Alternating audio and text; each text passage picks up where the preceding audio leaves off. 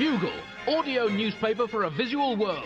Hello Buglers, and welcome to issue 4214 of the Bugle audio newspaper for a confused, apoplectic, self-loathing, crumbling but still visual world, with me, Andy Zaltzman, here in Sydney, Australia, coming to you live from the Alice Fraser Museum.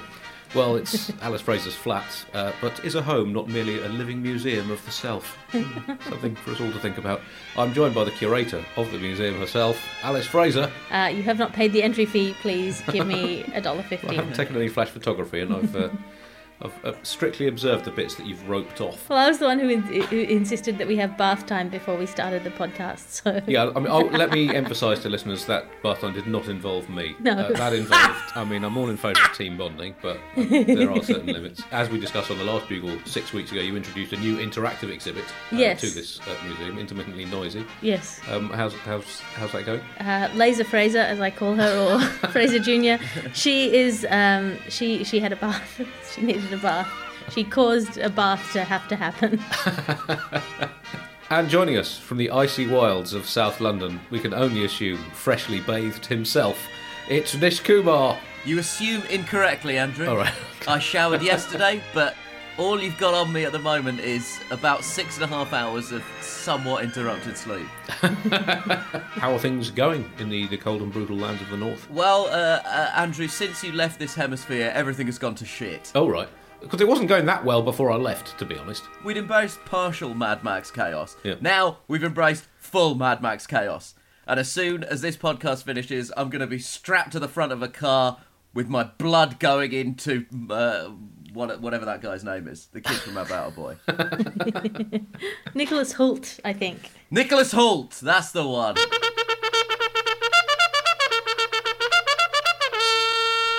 We are recording on the 6th of December, it's Monday evening, the 6th of December 2021, just over 36 hours as we record, away from the start of the Ashes, which is the reason I'm here, predominantly England's quadrennial attempt to avoid total humiliation on the cricket field in the world's second greatest hemisphere, in terms of world snooker champions created, sets of rollerblades manufactured, horses tamed and polar bears hosted. For further details on the Ashes, do listen to the two-part series preview on the Bugle Ashes Urncast, the new podcast from the Bugle, with me and Felicity Ward, as we get the old band back together from the Unbelievable podcast. Nish, obviously you are very excited about the impending Ashes. Very excited about the impending Ashes. I slept intermittently yesterday because, frankly, I mistimed a Diet Coke. Amazingly, and somewhat depressingly, that isn't code for cocaine. Incredibly, I was doing some of my mid-range stand-up comedy last night. All right. And before I save the good went stuff on, for next year. Yeah. I'll save it when everyone's not worried about a new variant. I basically decided, oh, you know what, I'll have a Diet Coke to pep myself up, and it did work. The gig was fine, but unfortunately, I woke up on the hour every hour because I'm a 36-year-old man, and the age is starting to catch up with me, and I'm unable to process caffeine. But what it is fantastic training for is to me staying up all night watching the Ashes. Listening to the Ashes. What I would say is, if you're watching me at a gig in the next couple of weeks, and there still are a few in the diary, you're going to get a very tired and unfocused performance, as opposed to an energetic but unfocused performance. I was going to say it's good practice for watching a baby, and although Andy insists that he came over for his job doing cricket commentary for the Ashes, I think he came over to visit the baby, because the things that he says he loves about cricket, long, boring, you don't know how it's going to turn out, are also true for child rearing. Before we started recording, Alice, you were in the middle of telling me that your baby gave Andy a somewhat unfavourable review. Not his worst one, just to be clear. No, this, you have to understand that this in this instance, it's a cultural communication. It's a compliment of the highest order to put person cheese onto your shoulder. Yes, it took your baby threw up on Zaltzman. Yeah, it did. And not just threw up on me, but it threw up on me, I think, within 30 seconds of you. Oh yeah, I gave you a cloth as well, so she managed to somehow arc over the cloth and come round the side. Truly tactical. We are recording on the 6th of December. Yesterday, the 5th of December, was apparently World Bathtub Party Day. So maybe we should have had a bath before the show. So we thought we'd record today instead because the 6th of December is the anniversary of the Battle in the Bath, the 1956 Olympic water polo semi-final between Hungary and the USSR. Also known as the Blood in the Water game. Yes, at the Melbourne Olympics. Crossed the line between sporting event, out-of-control party and massive politically charged physical and symbolic fight. If we're going to exaggerate wildly, by the end of the game the pool was 80% blood, 20% water, and that's even allowing for the proportion of blood that is already water. Two of the Russian players had been sent off for being a shark, and a USSR goal had been ruled out because an attack submarine was lurking in an offside position. But Hungary nevertheless won 4-0, and Soviet communism had taken a budgie smuggler's wearing body blow from which it would never recover, with the Iron Curtain coming down less than 4 decades later. That is quality sport. As always, a section of the Bugle. In fact, 2 sections of the Bugle are going straight in the bin. In the bin this week, a science scepticism section. We're jumping on this particular bandwagon to ask, is gravity a hoax? Did Marie Curie invent cancer to make a profit from discovering radioactive penicillin? Were the ancients right? Are there really only 4 elements, earth, air, fire and water? Was Dmitry Mendeleev in the pocket of the element franchising industry? If vaccines are so great, how come the Greeks built the Parthenon, invented the Olympics and took vase-based pornography to new heights without them? And given the low economic productivity of the world during the last ice age compared to now, should we be thanking global warming for giving us more exciting jobs than mammoth spotting, cave prospecting and dinosaur evasion consultant? In short, is science shit? That is our special pull-out supplement in association with the 21st century, because sense is for losers. And also in the bin this week, Alice. Yes, a how to pretend it isn't Christmas yet section. I feel like Christmas has crept up on us and we don't want to admit that it's happening. I certainly don't want to admit that it's happening. Here are some tips on how to pretend it isn't Christmas yet. Tip number 1, no matter what anyone tells you, no matter the temptation, even if the demand is accompanied by bells, don't hark. Tip 2, especially not at good tidings. Try keeping your headphones in public spaces. Once you've harked at something, it is all over. Put your fingers in your ears and go la la la la la, but importantly not fa la la la la. You might as well put on some green stockings and volunteer as an elf at the local Westfields shopping centre once you've harked at something. Tip number 3, what do shepherds know about anything, really? Like, would you get your vaccine misinformation from a shepherd on Facebook? I think not. Which brings me to another quibble I have with the Bible, which is the lack of media literacy. Who are we citing as an authority? A burning bush? Like, what? Why is that more convincing than anything else? No one's going, oh, that's nonsense. No, wait a minute, a burning bush told you. I mean, why is the burning bush? Like, I mean, I guess it was the desert. Your options are burning bush or burning rock. And to be honest, I would believe the rock. My point is, shepherds. And also, I've always wanted to know what shepherds dress up as at Christmas. Is it children? Because fair's fair. To be honest, I would take advice from a burning bush over many serving politicians these days. Tip 4, accept into your heart the truth of Yuletide. 2 words that don't mean anything anymore being used to mean something that doesn't mean anything except for like 12 days of the year. Tip number 5, is everything in the pear tree? Like, is it cumulative or is it subsequent? Are the lords a leaping in the pear tree? This is why we need the Oxford comma. Which is to say, tip 6 is be pedantic about the specific and rational meaning of Christmas song lyrics. Drive that shit into the ground like a man on a roof in a sleigh strapped to some actual real-life, actually heavy reindeer. Tip number 6, tell your family you're doing a no-consumption Christmas, which is good for the environment. So instead of buying gifts, you just all give vouchers promising to do nice things for each other. 6A, then do not do those things. It's the end of my tips. Nisha, any Christmas tips for our listeners? 1 word, Hinduism, baby. Is that hyphenated? Well, I'm a Jubu, so on one hand, we don't like material objects, and on the other hand, we killed him, so... You know, you see the baby Jesus being born and everyone's celebrating, you're like, oh, this doesn't end well. I'll say it, this podcast features 3 of the worst Jews of all time, and only one of them has any mitigating factors for that. I would say if I have to give any Christmas tips, one is the importance of knowing the difference between the homophonic words sleigh and slay, which caused all manner of problems at Easter. 2 is the importance of remembering the true message of Christmas, which is that if you are in a hotel, inn, or any establishment that rents out rooms and a heavily pregnant woman arrives, especially on a donkey, pretend you're booked out. Childbirth is a messy business. And also, don't buy too many presents. Spoken from brutal experience there, Andy. Brutal There's experience. still a few stains on the bathroom floor. Final tip, don't buy too many presents. Kids usually zone out by number 3 and can't remember what it is when asked years later by, for example, a gospel writer what they got for their first Christmas. Gold, frankincense and... Those sections in the bin. Top story this week, Britain being more and more cynical about politicians. Nish, we're going to do top story as a missing words question for you this week. Can you guess the missing word in this headline? Trust in politicians to act in the national interest rather than for themselves has blanked dramatically since Boris Johnson became Prime Minister. Can you guess what that is? Is it It's not that, no. I mean, it's along those lines, but... Would you say up or down? Is free-falled a verb? I believe, and I take most of my grammatical cues from Tom Petty and the Heartbreakers. Yep. Free-falled is a verb. Okay, yeah. Free-fell. That's correct. Yeah, I mean, I've been out of the country for 2.5 weeks, and in my absence, Britain has become more cynical about politicians than ever. I mean, do you think this is justified? Well, Andy, without the weight of your satirical bulwark against political excess...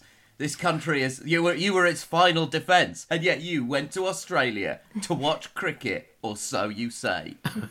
Yeah, this is a somewhat disastrous poll result. 5% of voters polled by the Institute of Public Policy Research said they thought politicians were in the job primarily for the good of their country. Can I just pick you up on that, Nish? Just the way you said 5% there. I mean, that was just very matter of fact, as if this... isn't something to be screaming into a void of despair about. Is this the depth of your own cynicism? Is it something to be despaired about, Andy? Or is it a politician finally delivering on their campaign promises? Because if there's one thing that was implicit in Boris Johnson's campaign, it will be, I will be sleazy as and make you all distrust politicians. Why would we expect anything less from a man who's basically spent most of his life misting the women of Britain in his own jizz? Oh dear. You've just ruined Christmas, Nish. I think it's the 6th of December. That's the kind of phrase that needs at least 3 weeks before Christmas. Putting the O into aerosol. I can't believe we're surprised that trust has plummeted under the stewardship of Captain Jizzmist. I guess it's a two-way street, though. I mean, I don't know if the poll investigated whether politicians trust voters as well. I mean, from what research I've done, that's down from the standard 0.3% to just 0.1%. So, I mean, it's a bit of a two-way street, really. The report outlines 4 major areas of challenge for policymakers to focus on to try to improve political trust in Britain. These include stop being f***ing crooks, stop being f***ing liars, try saying something you mean at least once per term of office, or 5 years, whichever is f***ing longer. 4, before you say something in public, ask yourself, is what I'm about to say total and obvious bullshit? And 5, I know I said there were 4, but, that's the way things go, stop pretending not to be lying crooks. Be at least confident in your true selves. I feel like the pivotal point in this was that they started calling corruption sleaze, which sounds sort of sexual. Yes, I think it did used to be a bit sexual, didn't it?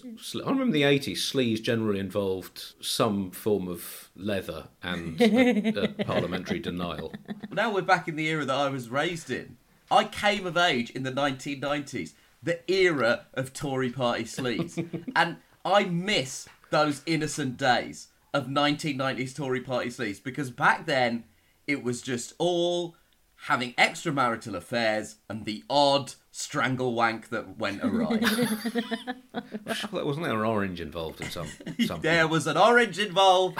Somebody was having a time with themselves and had a bit of a strangle at the same time. It didn't go well. Let's not delve any further into that. But that was old school sleaze.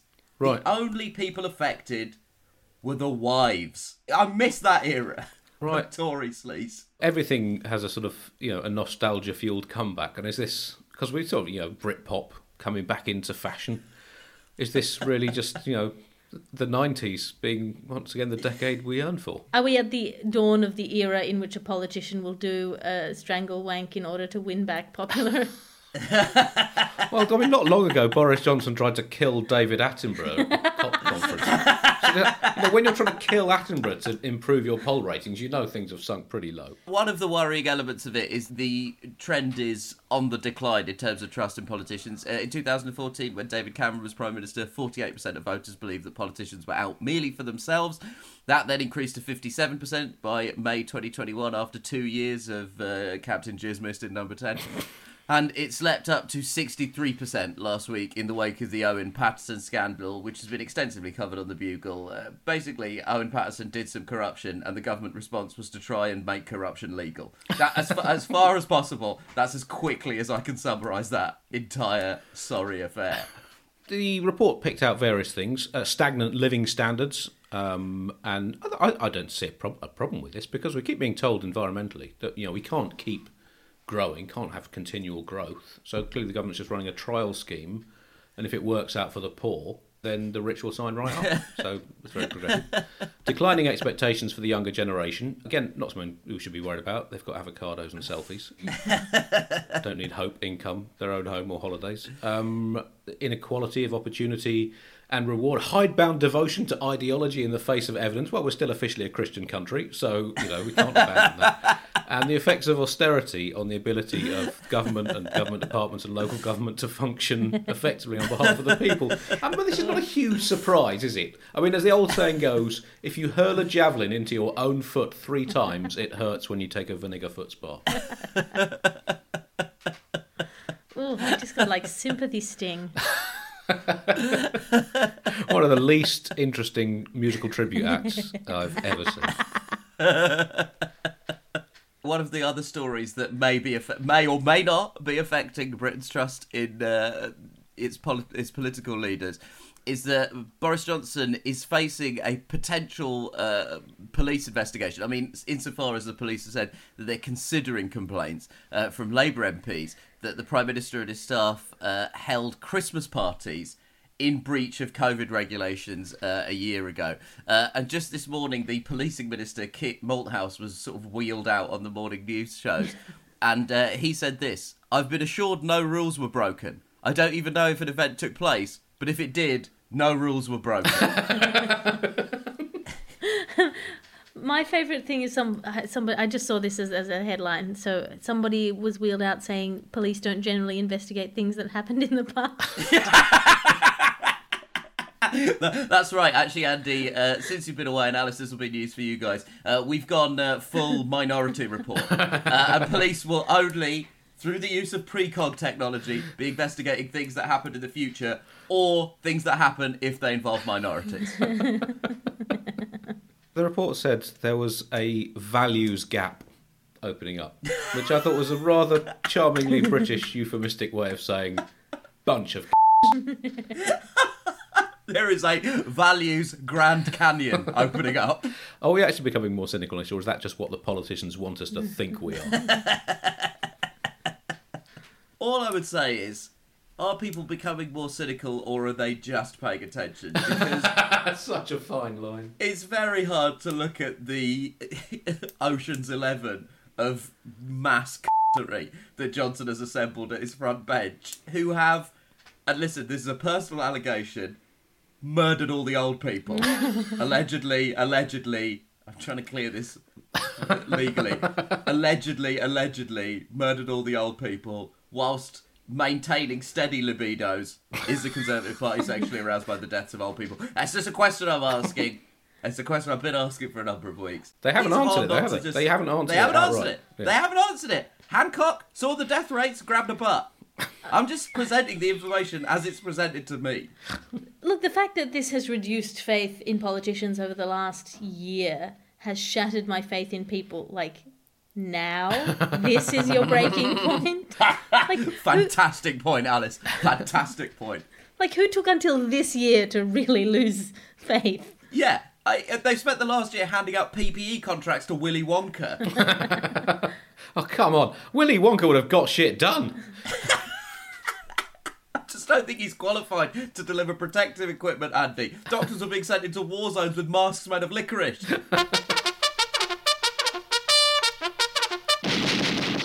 Bob the Sentient Trash Island update. Now, Alice, last year you took people through, on the last post, the evolution of Bob the Sentient Trash Island in the parallel universe from which you were receiving transmissions.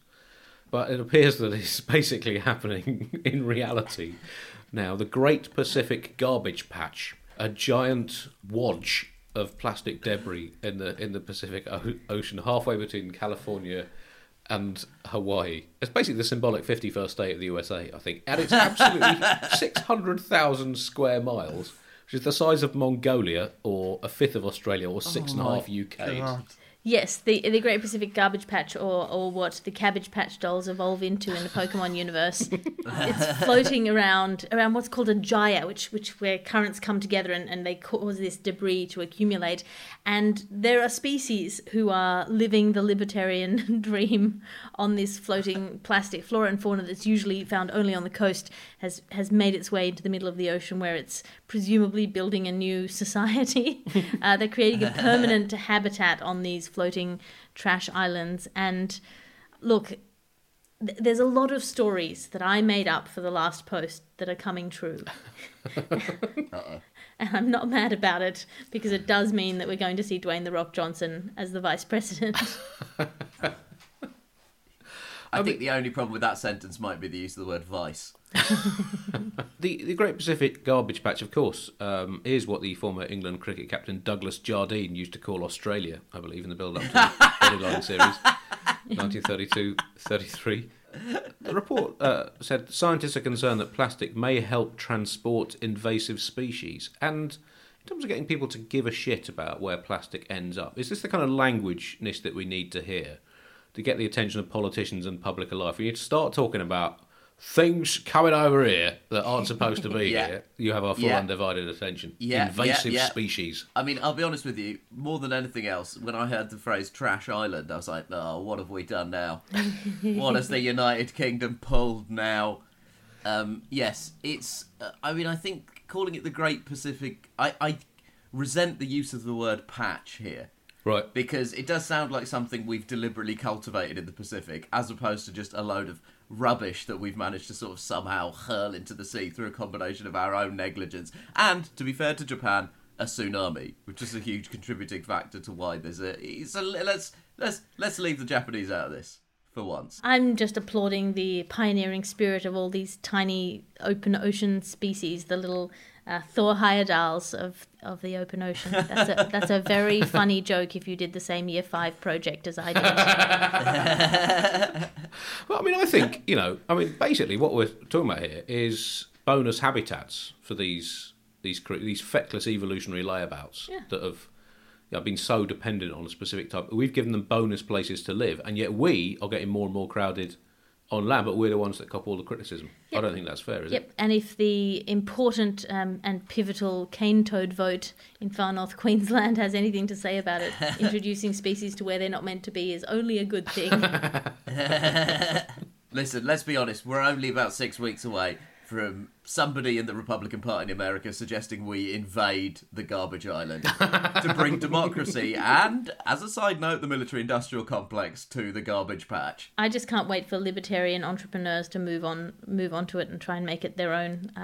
Like that time they bought a cruise ship. They bought a cruise ship as a libertarian paradise, and then they realised that they didn't know how to get milk.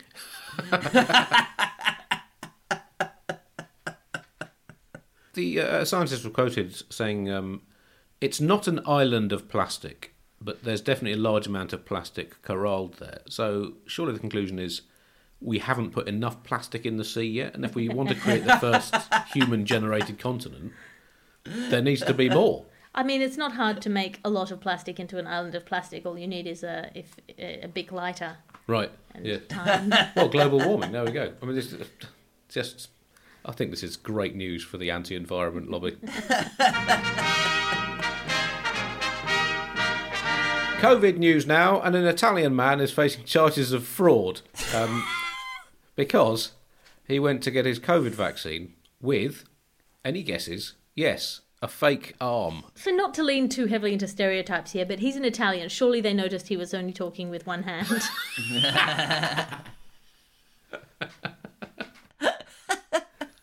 impressive. There was a story back in October about an anti-vaxxer selling 1,500 prosthetic arms online. But that is inherently very revealing about how dumb they think medical staff are. Yes. Like, if I thought doctors were stupid enough to be fooled by a fake arm, I wouldn't believe them about vaccines.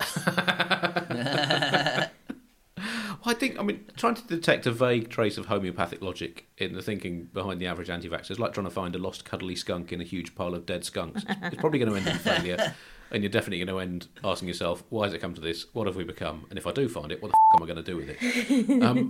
But, there's an element to which vaccines by their nature are hoaxes themselves. They're a hoax on the body to make it think it's had a disease. So, they started it. Surely that's the logic. Double jeopardy. Yeah. Double jeopardy, right? Hoax on a hoax. Yep. Cancels each other out. And also, as I said earlier on, we are, still a Christian country, the United Kingdom, many other, America, Australia. So understandably, there is some scepticism after the jabs that Jesus had on the cross failed to give him immunity to crucifixion. Oh, no. You're bringing it back round. You're a terrible Jew, but you're a worse Christian. The headline here is this story is weird for Italy. Even Italians think this story is weird. So basically, Italy is in the process of introducing something called a super green pass, which takes effect on the 6th of December and requires people to prove that they're vaccinated to go to cinemas, theatres, nightclubs, and get served indoors at bars and restaurants. So this has obviously caused some panic in the scienceless arsehole community. And so they've increased it. So people are trying to work out what the best way is for them to not get the jab but still be able to obtain the pass. So a 50-year-old man, 50 years old, half a century on this planet, and this is what this man's accumulated half-century of wisdom has led him to, decided that he was going to buy a prosthetic arm and try and get the injection in his prosthetic arm. Now, the people administering the jab are professional healthcare workers. And he thought that he could sneak a fake arm past professional healthcare workers. And also, La Repubblica newspaper in Italy actually contacted the healthcare worker who said that they felt offended as a professional. And because the arm was well made, but it wasn't the same colour. Like, also, when you stick in the needle and it meets wood, like... Although I think we're being uncharitable to this man. Maybe what he's trying to do is not avoid getting the vaccine. Maybe what he's trying to do is slowly assemble a real doll that is immune to COVID.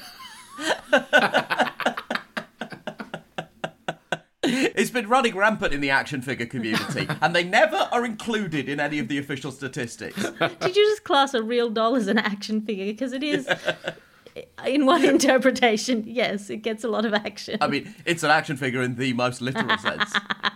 This whole thing is so profoundly offensive, because there are people that require prosthetic limbs for actual medical reasons, and this guy is out there using one because he can't be asked to get a f***ing vaccination. Or he can't be asked to chop his arm off, either.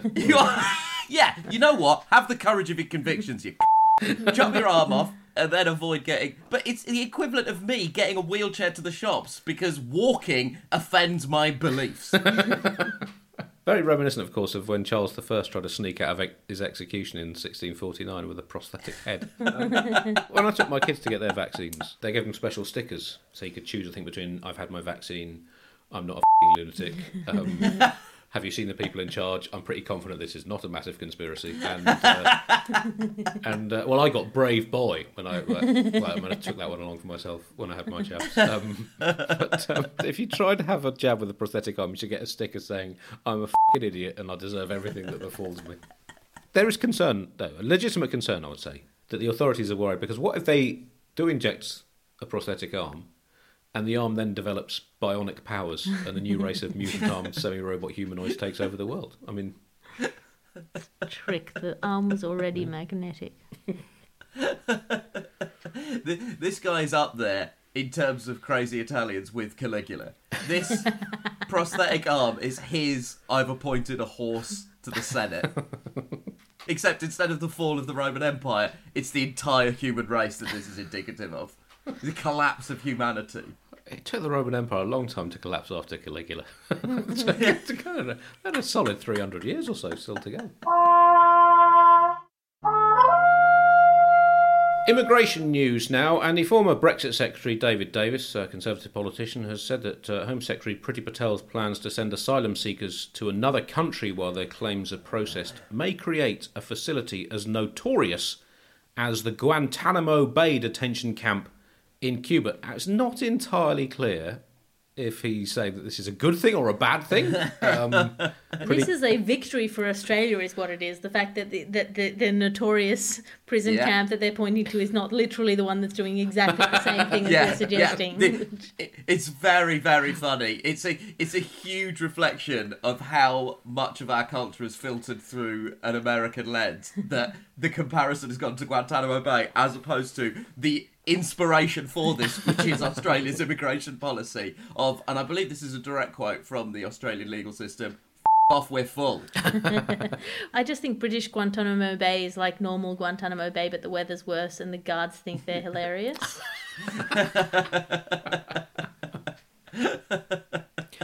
Oi, have you heard this one? Oh, no. But on a loop for 24 hours, like what they did with Noriega, wasn't it? And that has really been large section of the British public's and press's one problem with Guantanamo Bay: insufficient beef eaters. Priti Patel, when hearing the accusation that the plans could result in a British Guantanamo, said, obviously it's very flattering to be compared to one of the greats, but we don't want to get complacent, we want to keep improving. Davis said Patel's plans are deeply flawed. The Home Office has also not stated the actual locations that they've got in mind for their offshore asylum processing facilities. Australia, it's Manus Island and Nauru and New Zealand, I think. It does suggest that we're holding out for somewhere really good. Antarctica, perhaps. I believe that's what the Scott expedition was casing out the joint for. Maybe the International Space Station. Or, dare I say it, Alice, Australia again, for our time's sake. It worked once, and that is why we have that policy. It's take one, pass it on. Yeah. Well, it might work quite well if you get somewhere new that isn't Australia, and, in 100 years' time or so, we'll have someone else to play at sport. I mean, there's a trash island just going begging. It is a real return to the Victorian values promised by the Conservative Party. After their 18-month investigation into the concept of eugenics, they're now back to continent Xing people they don't want in the country. Incidentally, Trash Island was the working title for Australia for about 150 years. I've said it before and I'll say it again. People should not be surprised about Priti Patel's potentially inhuman immigration plans when, by her own admission, her own suggested immigration reforms would have prevented her parents from entering the United Kingdom. This is a woman who is trying to do the legislative equivalent of inventing a DeLorean so she can deport her own mum and dad. And yes, I have South Asian parents. They can be quite irritating, but I never thought I wish I could send these back to where they came from. If you can't see yourself in the iPad, Dad, I can't see you. You know what? Go back to where you came from. I'm so fond of your mum, Nish. I sat next to her in the audience of a bugle once in Leicester Square, and she turned to me about halfway through and, very earnestly whispered, "He doesn't mean kill all white people." I was like, "Thanks, Mrs. Kumar."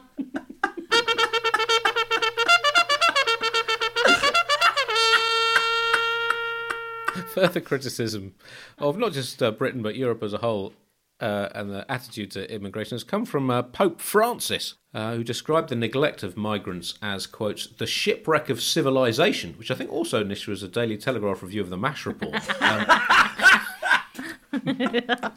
But we nearly adopted it as a working title at one point.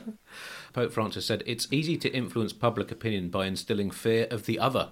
Well, it looks like someone's been studying the history of Catholicism and all other major religions. I'm just saying, if you're not going to listen to the Pope, if history's taught us anything about popes, it's that if you're not going to listen to the Pope, you better have another better, bigger Pope.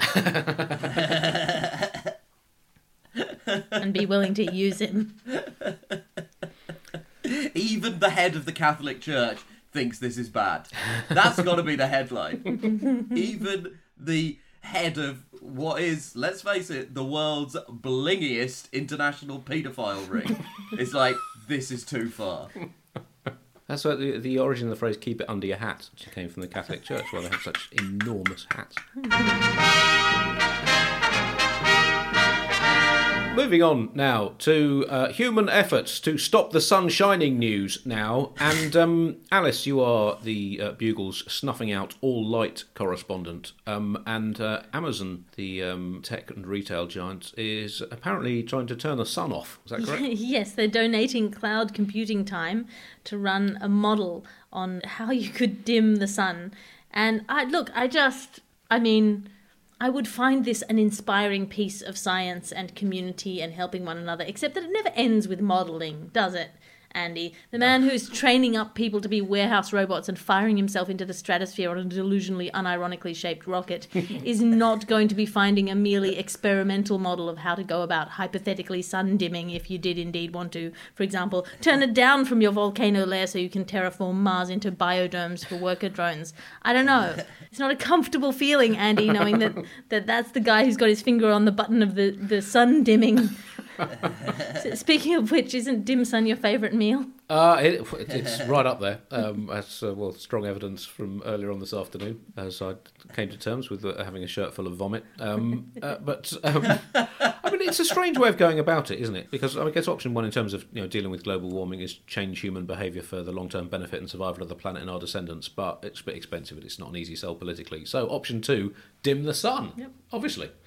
And if you can't find the dim switch, leave the sun as it is, but then dim the amount of hotness coming from the sun to Earth in a way that I don't fully understand. The potential downsides listed include unleashing crop die-offs, and that sounds bad. Tactic that's a bit tainted by history, if my knowledge of the British Empire in India is anything to go by. And also that it would be impossible to stop once started, very much like the advance of short-format cricket all over again, but slightly less important. There is a temptation, to tell yourself, you can't just dismiss these people as cartoonish billionaires. And then you read a story like this and remember that this is literally something Mr. Burns tried to do in The Simpsons.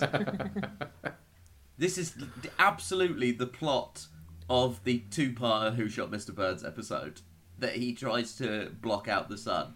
And apparently it's because they're worried about the effects of climate change, and in order to sort of reduce the impacts of escalating temperatures, the idea is to dim the sun. And at this point you realise these people will try anything except anything that might help.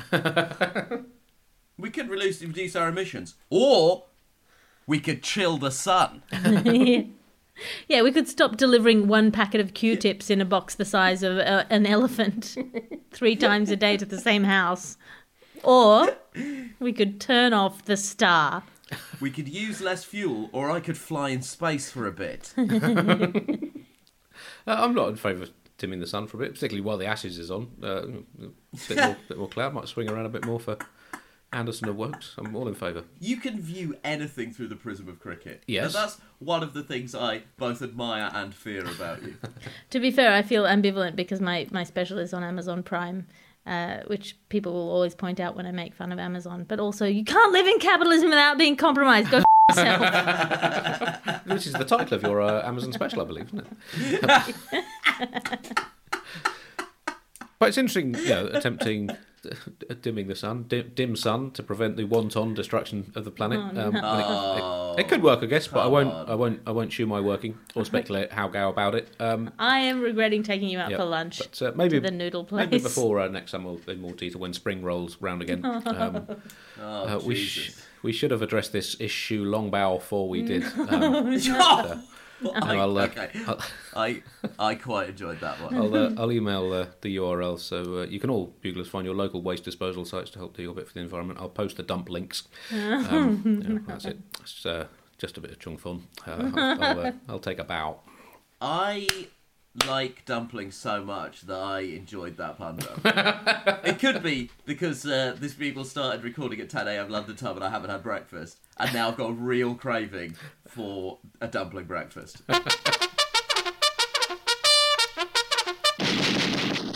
Turkish economy news now. And Alice, you are, I believe, Emeritus Professor of Turkish Economics at the Thompson Lily University here in Sydney. Is that correct? Yes. Yeah. So tell us what's going on in the Turkish economy right now. So Turkish money has been inflating higher and higher. Now it's the 6th consecutive month of inflation with no let up in sight. And the president, Erdogan, has vowed that he will pursue interest rates at, quote, at all costs, which, you know, when a dictator says at all costs, you're in for a surprise. And the thing about Turkish inflation is that it sounds delicious. And then when you taste it, you're like, sure, it's good, but Edmund betrayed Aslan for this powdery gummy square?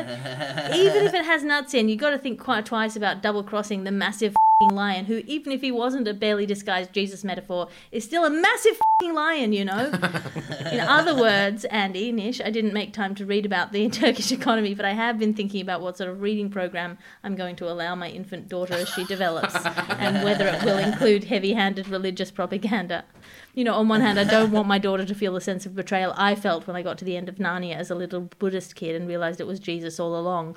On the other hand, if you cut patently Christian brainwashing out of the canon of great English children's literature, you're left with some startling gaps.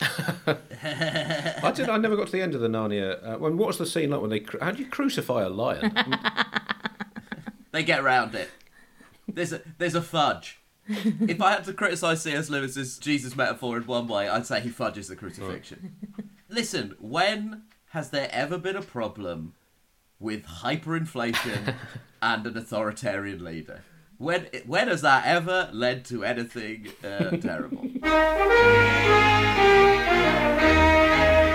Moving across the Atlantic now, or indeed the Pacific from where we are here in Australia, and massively irresponsible American politician wielding guns news now. And this week it's Thomas Massie, a congressman from Kentucky, who posted a picture of himself as a Christmas greeting in front of a Christmas tree with his family, and they are all wielding what appear to be machine guns or some form of attack rifles, with a message saying, "Merry Christmas, P.S. Santa, please bring ammo." Now, I mean, it's not ideal. I mean, I think in terms, if I was a Kentucky voter, I'd be a little concerned that this was his view of what the spirit of Christmas. Particularly given recent shootings in America, it is as crassly insensitive as you would expect in Republican politics these days.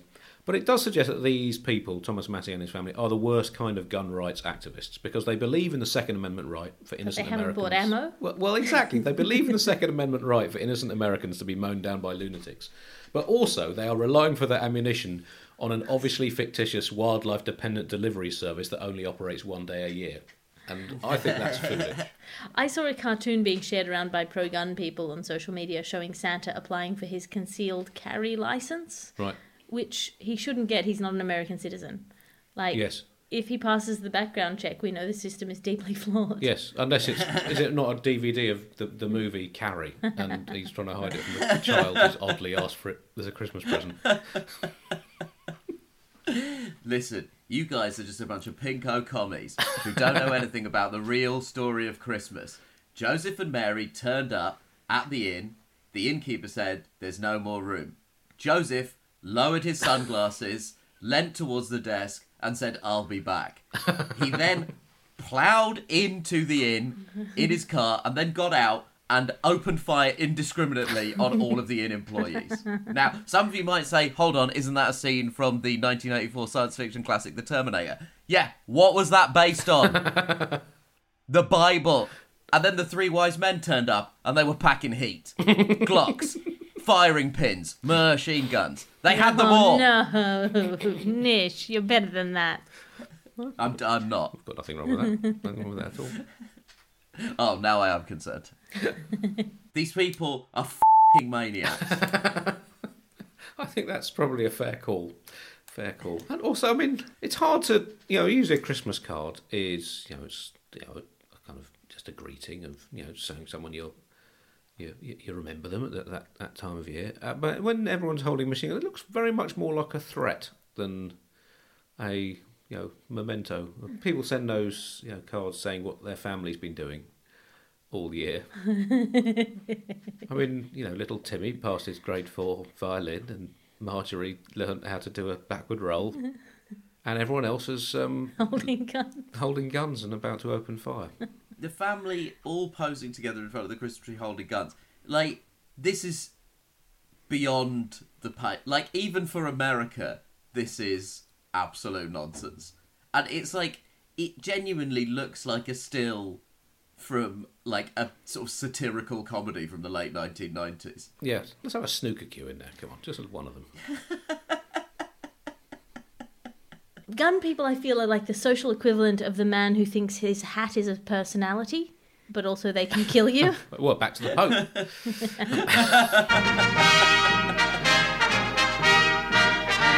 Well, that brings us to the end of this week's Bugle. Thank you very much for listening. Don't forget to tune in to the Bugle Ashes Urncast, in which Felicity Ward and I will be charting the hopefully dramatic and not devastatingly, predictably awful for England progress of the Ashes series over the next few weeks. Don't forget Alice's show on the 9th of December at the Sydney Comedy Store, where I will be performing on the 4th of January.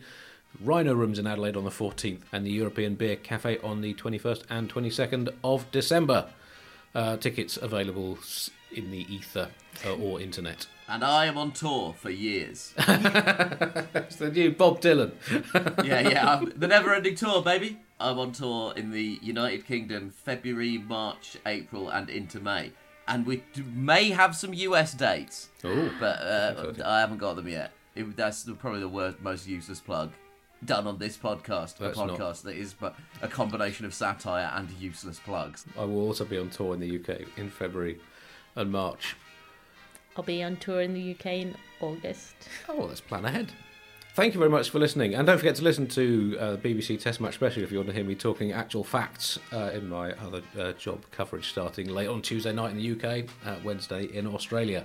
That's it. Thank you for listening, Buglers. I'm not entirely sure when the next Bugle will be. We are coming up to the Christmas hiatus. There may or may not be another show before Christmas, but there will be something put out on the feed, and don't forget, you can listen to the Bugle Ashes Urncast. In the meantime, goodbye.